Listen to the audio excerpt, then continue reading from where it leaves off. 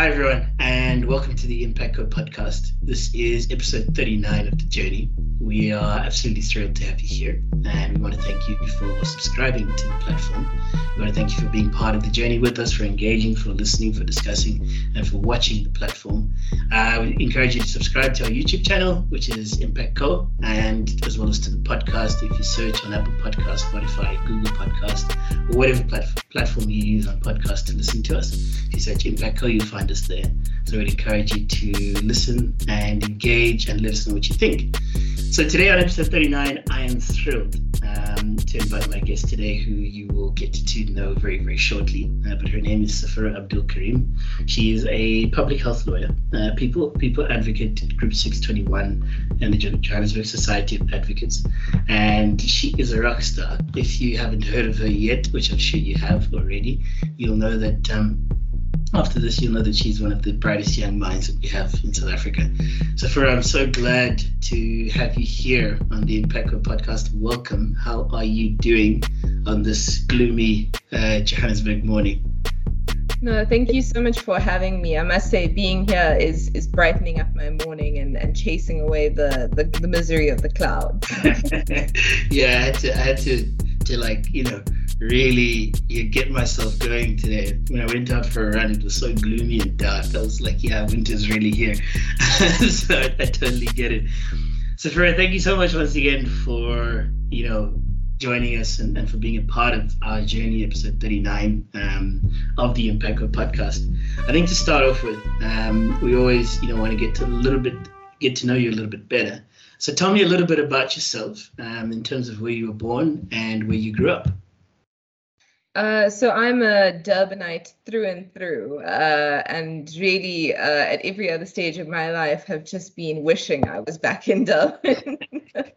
There's no place better than the tropical, temperate climate and humidity of the coast. So I grew up in Durban. I was born in Chatsworth, as I think most Indian people my age in Durban were born around there. And I grew up, in different areas in Durban, and and then I did my university at Cape Town, and then moved to Joburg subsequently. But I've always loved living in Durban. Yeah. No, awesome. Yeah, I was in Durban a couple of weeks ago. It does have a strange magnetic pull on an individual, so I totally get it. So, how would you say you make an impact in your world?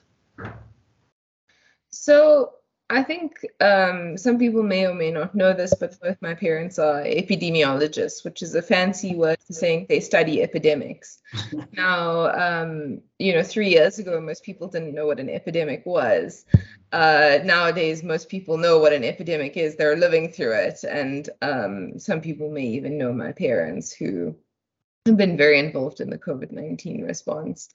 And when I was growing up, all I saw was their commitment to public health. And there's something inherent when you work in public health, because it has the word public in it. It's like so few other disciplines, because it attracts people who are focused on bettering health other than their own. It's not like being part of a pharmaceutical company or being part of a corporate entity. These are people who are genuinely committed to improving the lives of people they may never meet. And that's the environment in which I grew up in. And although my parents are doctor and biochemist respectively, that is what they instilled in me, is that you should work and serve to better your community. And not only myself, but my siblings as well, I'm part of a family of 5, have all chosen our paths. And it's quite funny, because I decided to pursue law, and my sister pursued journalism, and my brother pursued computer science. And yet we've all found ourselves over the last 3 years gravitating into the space of COVID. But even before that, my journey was much more focused on the impact in which laws can be used to improve people's health. And I think it's so incredibly powerful, and that's really been my goal, is how do I change lives, how do I improve them for the better, how do I people who I may not ever meet, How do I touch their lives and leave this community that I treasure so much better for me having been here? Yeah, I love that. I think that's incredible. To serve your world to make it better, and we're going to find out a little bit more about how you do that in the coming minutes. But before we get there, before we maybe dive in a little bit too deep, anyone who follows you on social media knows that you love baking. So I found this out, when I was kind of shamelessly stalking you, trying to see, trying to find out a little bit more about not the public side, but the sort of what are the things that you like to do. And I saw, the first baking post, the second one, the third one, and the fourth one, and I was like, I think there's a common thread here. So I said, okay, cool. So I'm curious, what is your favorite thing to bake currently? And what is one thing that you'd love to learn to bake as well? So I started baking not because I like baking, but because I love birthdays. And so the main thing I make is birthday cakes. And that's the thing I'm proudest of. I mean, it's the most stressful thing because if it goes wrong, you're sort of left with a situation where somebody's got a particularly ugly cake. That's quite intense, right? Because it's a moment thing. Like, there's no repeats. If it doesn't work now, you have 365 days to reflect on it. Like, it's quite intense. No, exactly. I remember once because I started baking when I was about 15, 16. My mom thought I needed to be self-sufficient when I left for university. And so she said, and she saw an opening for some reason. I liked cake and I liked sweet stuff. So she said, okay, you're going to learn how to bake. I remember the first birthday cake I ever made, as I was icing it, it started falling apart. I actually started crying. I was like, what am I going to do? But my mom salvaged it because she's a problem solver. But the thing that I tried, which I think half the planet tried to do during COVID, is everybody tried to make sourdough bread, and I made 3 different attempts and probably lost about 3 kilos of flour in the process of trying to make my own sourdough starter. So it's one that's a work in progress, and I have to tell you guys, when you start making a sourdough starter and it goes wrong, it really starts, the smell just permeates your entire house. Consequences are dire. The consequences are dire of getting it wrong. I get you. No, I totally get you. I think I can make a mean red velvet and a mean cheesecake. Like, I can really do that. But the one thing which I haven't been able to master yet is like baking bread. Like any types of bread, like rolls or like any like sourdough, it's a classic example. Love sourdough bread, but currently I just buy it. So I'm the same. Yeah, so I think we both need some lessons. So if anybody's listening who can offer us lessons, we will gladly take you up on the offer. No, thank you, Safura. Thank you so much. And I think. I really want to dive into it and talk about, the role of law in providing equitable access to healthcare in Africa. And I know that, law and health are something, or two things, two pools that, you swim in concurrently at the same time. And I'm really keen to unpack that and to get into a little bit more of that. So I guess to start off with, what impact does law have on health in your view? So, for the past 4 years, ever since I started working on sort of public health law, I'd always have to spend the first 2 minutes of every presentation I gave explaining why a lawyer has anything to do with public health. And through COVID, it was always a really complicated answer. And so I came up with this way in which I do it, which is I take a Coke can or a soda bottle, show it to people, and I'd say, do you see this bottle? The plastic it's made out of, the sort of intellectual property and trademarking, the what the name is, the contents of what's inside, how it's priced and how it's sold. every single one of those aspects is governed by a law. And so if you want to change what people eat and drink, you change laws. Of course, I no longer need to say that, because each of us South Africans has experienced the power of law and how it can shape health and change our lives over the past 3 years. I mean, we just had the end of the state of disaster. Prior to that, how we walked around, where we could walk around, when we could walk around, all of those things were governed by a law, that we had to wear masks, sanitizing, everything.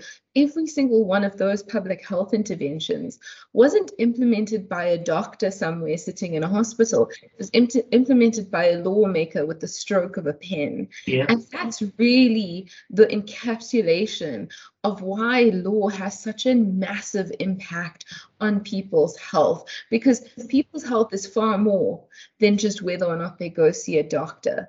And so when you're talking about systemic change, the way you begin to affect that is through signing your name on a piece of paper and turning it into a law.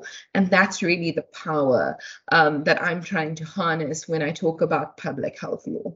Love that. Absolutely love that. And I think we all have experienced that, right? When we all couldn't, run outside for a bit, or then we could run outside, but we had to have masks. It was like, okay, then we could run outside without masks, but it was at a certain specific time of the day and other. I think you're quite right. I think really the last couple of years have transformed our view of that, in particular. And I think it's something we probably underestimate and don't realize in that context. And so it's quite a powerful and profound thing that you've said.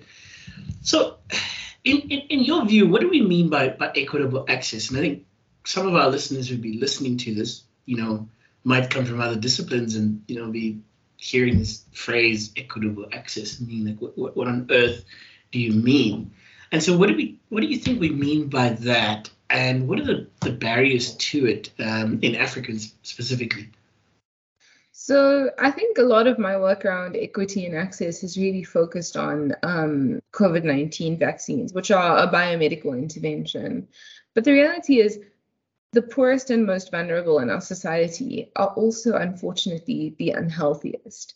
They live in the most polluted areas. Their homes are not well insulated, so they get sick often. They generally tend to be far away from healthcare services. And equitable access is about changing systems. But often we think about the individual and we ignore the sort of more global things. So, for example, I think about the beginning of 2021, which was a very difficult time for me personally, because there was a lot of pressure on the South African government to buy vaccines. Why haven't we bought vaccines? And it's all the government's fault. And the work that I had done preceding that, which I must say built on and stood on the shoulders of giants like Fatima Hassan, Mark Hayward, Treatment Action Campaign as a whole, etc., was really about recognizing that this is a global problem. High-income countries have monopolized access to certain things. What gets developed in the first instance is controlled by these pharmaceutical companies who are driven by profit, not by changing the world. There's a reason why the treatment for malaria hasn't changed in the last 30 years, because people who are affected by malaria regularly are not the places where pharmaceutical companies think that there's money to buy malaria drugs. But it is also why we have billions and billions going into things like cancer research and hypertension, because those are diseases that affect very wealthy people and wealthy nations as a whole. And so when we talk about healthcare equity, or health equity more broadly, we always talk about it in levels. People like to focus on the individual, but it's actually something that's systemic. It emanates from colonialism and imperialism. And it is something that is geographical, not just geographical in terms of what is my zip code versus somebody who lives in Soweto, but also what is where I live, my country of South Africa, relative to a place like the US or even some of our neighbors. So, and I think when you look at COVID-19 vaccines, when you see these amazing heat maps, you see that the colors on the top of the world map are very dark because those people have achieved insane things like 80% of their population having been covered by a vaccine. Yeah. And then you look at the bottom, and so few African countries have exceeded even 5% of their population vaccinated. That is real life inequity in access to vaccines. And that isn't just COVID's thrown a spotlight on something that's been a problem since basically vaccines were invented. And that's the issue here, is that is not an accident. It is deliberate and intentional. And it is something that we then need to be deliberate and intentional about undoing. And I think, firstly, recognizing that, right? That I think it's a recognition that probably we made most last year in early 2021, as you already point out, when there was a lot of questions and pressure around that time around, why do we not have vaccines? But, for example, the UK does. The UK has a surplus of vaccines, and you know what I mean? They're struggling to find what to do with them. But we can't even get any. So it's really something which I think came to light then. But as you rightly point out, it's not just COVID; it's also other diseases as well. And you have to see where you have to actually step back, look at the bigger picture, and see that it is like that. And so, it seems to be the case that in many areas, that the existing laws are adequate, but are not enforced or used. So do you think this is the case with access to healthcare? Or are there any changes to laws which are urgently required or needed in that space in particular? So I'll just deal with my two main issues, or my two main areas, which is, before I worked on COVID, and actually even now, I work on obesity prevention. Some people call it prevention of diet-related non-communicable diseases, which is diseases that are driven by unhealthy diet. So when people eat ultra-processed food, unhealthy foods, and it's always seen as such an individual thing. Oh, you made the choice to eat that chocolate. But what we found actually is that much of people's diets is driven by the environments they live in the same way that I described their health overall. Yeah. And so they, in that instance, laws are woefully inadequate. And this again, when I talk about it being deliberate and intentional, these laws have deliberately been stalled, diluted, delayed by industry actors whose profits stand to be drastically impacted by these laws. So, for example, we had something that the Department of Health chose to publish in 2014. It was going to be a label that was going to tell you as an individual who knows nothing about food and nothing about diet, whether or not something was good to eat. And the way it was going to do that was it was going to use a traffic light system. So it was going to say to you, red means be cautious about eating this, or maybe don't eat it because it's too much salt, too much fat, too much sugar. And green was going to be, well, this is actually maybe good for you to eat because it's not got all these unhealthy ingredients. In 2014, if you think about when that was 8 years ago. Yeah. If you go into into a supermarket today, can you, without having to decide, and you're an engineer, so of course deciphering numbers is probably one of your areas of strength, but for a lawyer in particular, we're bad at it. Yeah. Go into a grocery store. First, you've got to take that packet off the shelf and look at the back and figure out if it's good for you or not. So you could, by just putting that little label on the front of a packet, you could drastically change the kinds of choices people are making. You could make them aware of what they're eating and then enable them, empower them, like you talk about, educate, and then inspire them to change behaviors. And that law hasn't been passed. I was working with the Ministry of Health on an improved version of that was based on the South American model. Yeah. And that research was finalized in about 2 years ago. And we still haven't seen that change because partly because COVID has sucked up anybody's bandwidth to think about anything else. Also because there's a lot of opposition to these types of interventions. So on one level, laws are not adequate. On the other, you're quite right. We do have some incredible laws in South Africa. We are one of the leading countries. We have limits on sodium, which a lot of people don't know, but hypertension is one of the most prolific diseases in South Africa. And we have one of the first laws ever passed to reduce the amount of salt in things. And we also have limits on, we've banned trans fats, for example, which are exceptionally harmful. We have a tax on sugary beverages.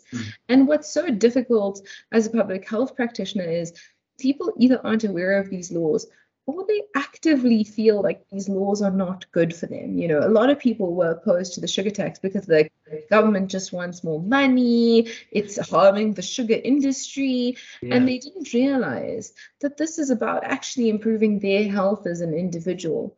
And it's because of the massive marketing campaigns, people feel a sense of association with places like Coca-Cola or Pepsi. They want to Brian Coke or, popcorn and Coke when they go to the movies. And so I think, and it's just big pharmaceutical companies are no different. So that's really where the issue comes in, is that a lot of these laws are outside of the control of governments. But if you can show as an individual or as a community that you want these things despite what industry is saying, then that gives government the political impetus to begin to improve things. And that's really what we need. Yeah, I think that's incredibly wise and profound. I wasn't aware that that robot system was a consideration, but now that I think about it, it's so the messaging is so simple and so easy to understand that it can reach and impact millions of people. And the cascading impact of that, in terms of impact on households, impact on communities, impacts on future generations is incredible. And you're quite right. I think we are in a fortunate position in South Africa in terms of the laws that we do have. But I think, there are spaces where we can improve, particularly in the example that you have mentioned. I think it's incredibly wise and profound in terms of what you've shared. And thank you for sharing that. So for a fine day, how can the young, ambitious professional, for example, often on a company medical aid and somewhat insulated from the problems of access? So we're really talking about people who are saying, well, I hear you, but this doesn't impact me. How can they play a part in this, in South Africa in particular? So I think the first thing is, and this is something that we as a generation, we have incredible power, which is always the option to vote with your wallet. You don't have to support companies that engage in unethical practices. And we've seen people, for example, there was a boycott of Shell. Yes. Remember, if people are aware of a problem, they can vote with their wallets first and foremost. I think that's something that we, in particular, as young professionals, have an immense power over. And I think it's something we've seen. So I'm very proud to own the label of millennial when it comes to this sort of thing, because it is something that our generation takes so seriously. We don't support unethical companies in the way that you don't support an unethical petrol company, in the same way you shouldn't support an unethical pharmaceutical company, an unethical food company, etc. The other thing is, because I'm talking about laws, what people have to remember is that lawmaking is not something that happens up here. It is something that is required to involve public participation. And there are absolutely incredible organizations. One of the ones that I've worked with particularly closely is Amandla.mobi, who reach out to the most everyone across the spectrum, including vulnerable groups of people, and get them to have their say on legislation and laws and petition for certain things to happen. And what I find so powerful about platforms like that is they're not just saying to you, hey, this law is coming up, do you want to say something?